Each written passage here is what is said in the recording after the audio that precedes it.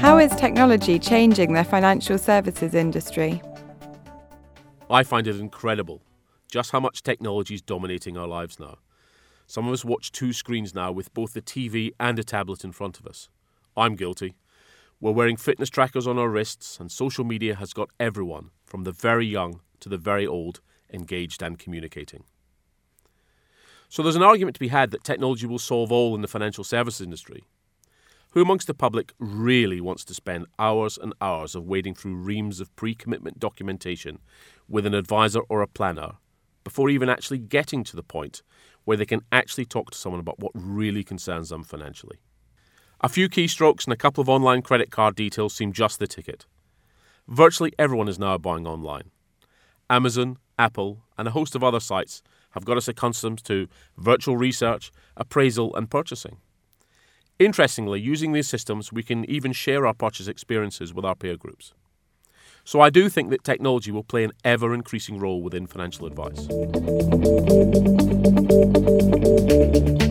How has technology already changed your job? We've already moved from being the gatekeepers of knowledge to more of a consultancy role, assisting our clients filter, digest, and act upon knowledge and information which is already readily available online and elsewhere. Investors' finances are rarely so simple that they just turn up with a cheque, at least in our experience. They typically turn up with legacy policies they bought or were advised to buy years before, and investments which need research, rationalisation, and discipline. It's incredibly difficult to do this purely online.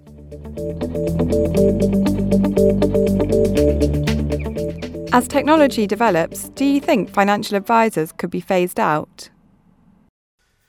In our experience, though, many investors want the comfort and the technical expertise that a good advisor will bring. Even one of the most successful online advice sites in America, LearnVest, has a team of certified financial planners on hand to help their investors. So I think over the next few years we will see a fusion of some of the very best of online and some of the very best of face-to-face advice. It's entirely likely that some investment decisions will be made by investors without their advisors, much more than is currently the case.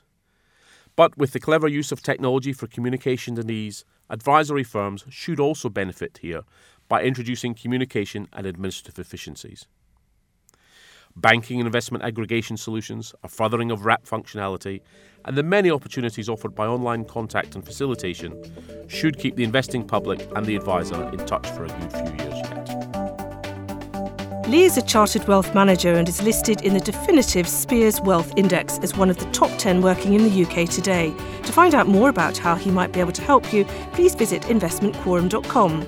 Lee's company, Investment Quorum, is authorised and regulated by the Financial Conduct Authority.